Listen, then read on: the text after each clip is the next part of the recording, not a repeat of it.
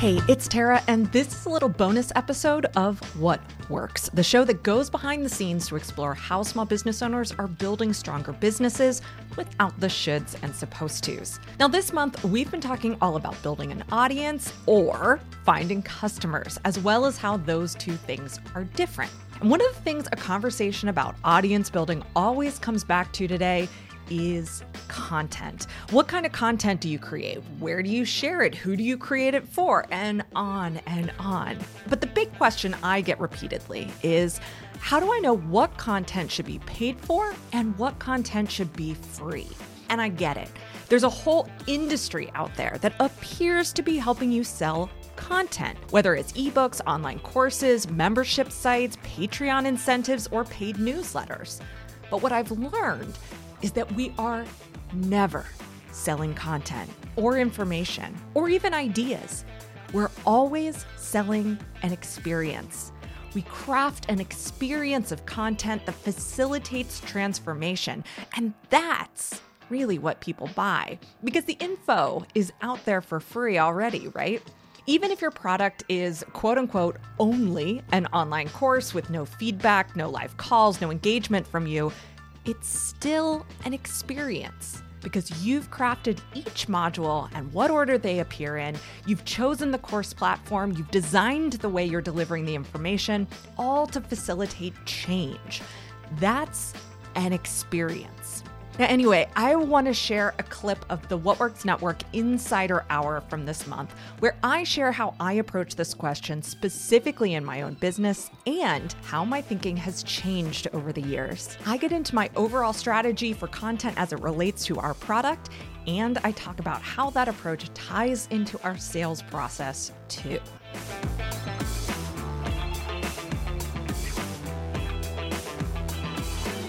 I want to start off this response by highlighting something that has been really important to me from the get-go of the What Works Network, and that even today, when I'm creating a lot more content, is still really important to me.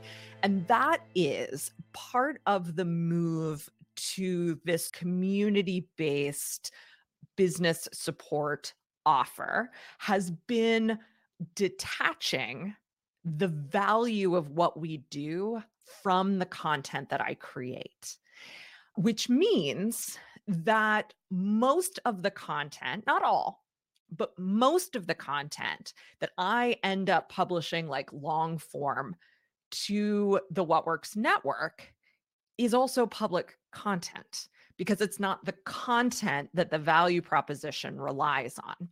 It's support, it's conversation, it's connecting ideas, connecting with others.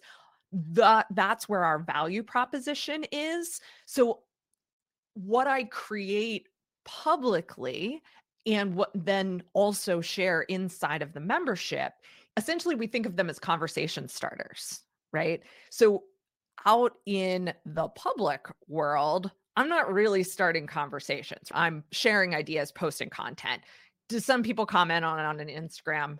Sure, but it is not at all the same. So inside of the network, we do tend to have much richer conversations around those pieces of content, and not just in the comments. Also, what I really love to see is when someone says, "Hey, I read that thing that Tara just put out, and it got me thinking about this other thing, and I wanted to bring it to the conversation here and find out what other people are thinking about." Those are some of my favorite posts because that does not happen in the public sphere at all. And it really only happens in these spaces that we create for that very purpose.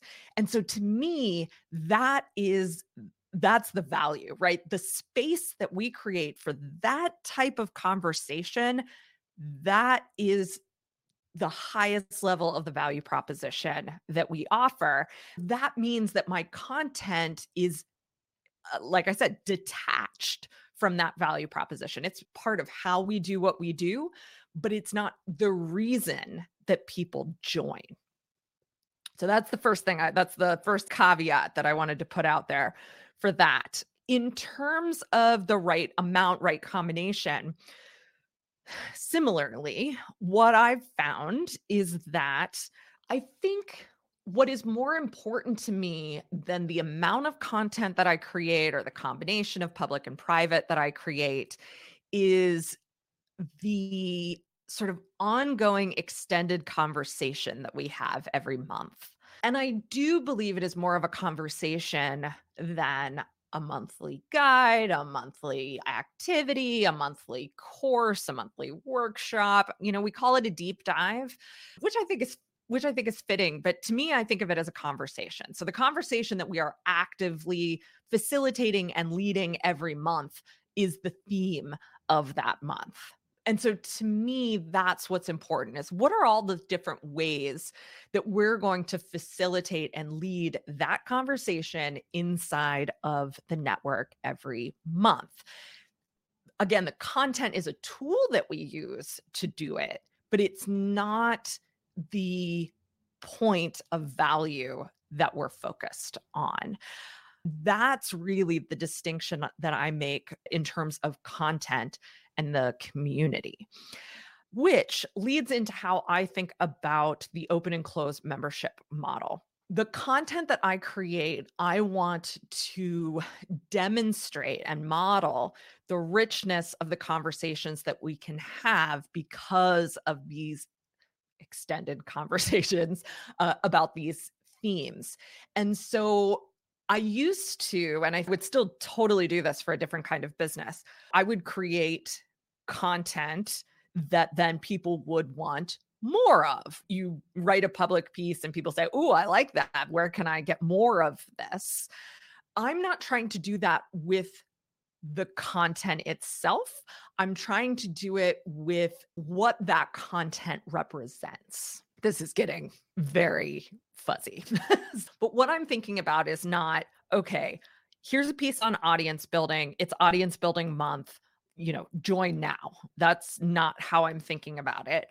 I'm thinking about it in terms of every month is an opportunity to demonstrate the depth and richness of our community through the content that I create.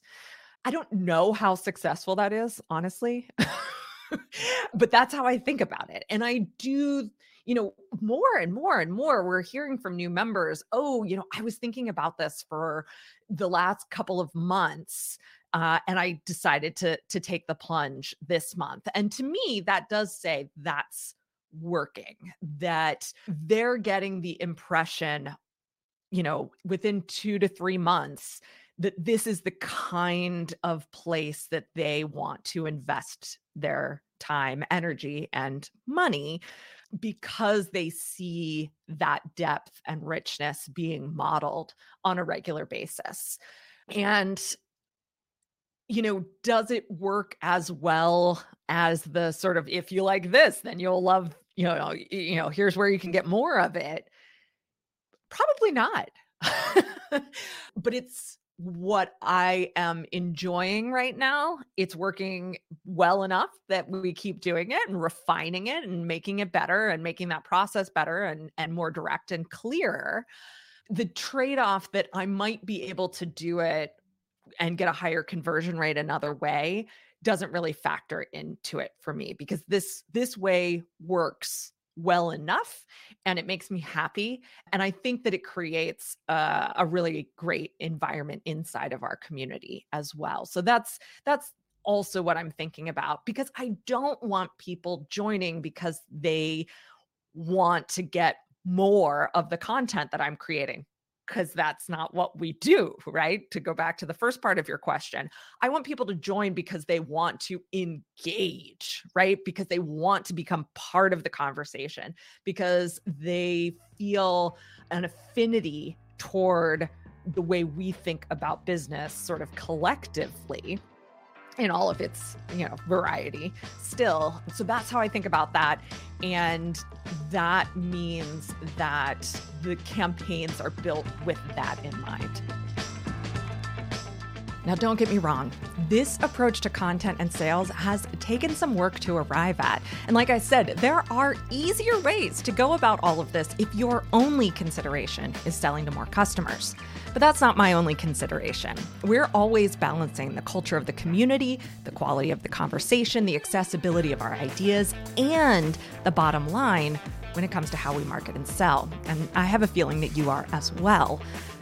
Wes Kao talks about this in her article about the spectrum between brand building and performance marketing.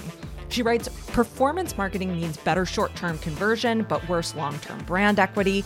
And brand marketing means worse short-term conversion, but better long-term brand equity. Sales funnels and conversion-oriented content tend to be oriented toward performance marketing, and rightly so. But if that's the only way you consider the content you create, you're going to bankrupt your brand in the long term. And frankly, I've experienced this firsthand, and I do not recommend it.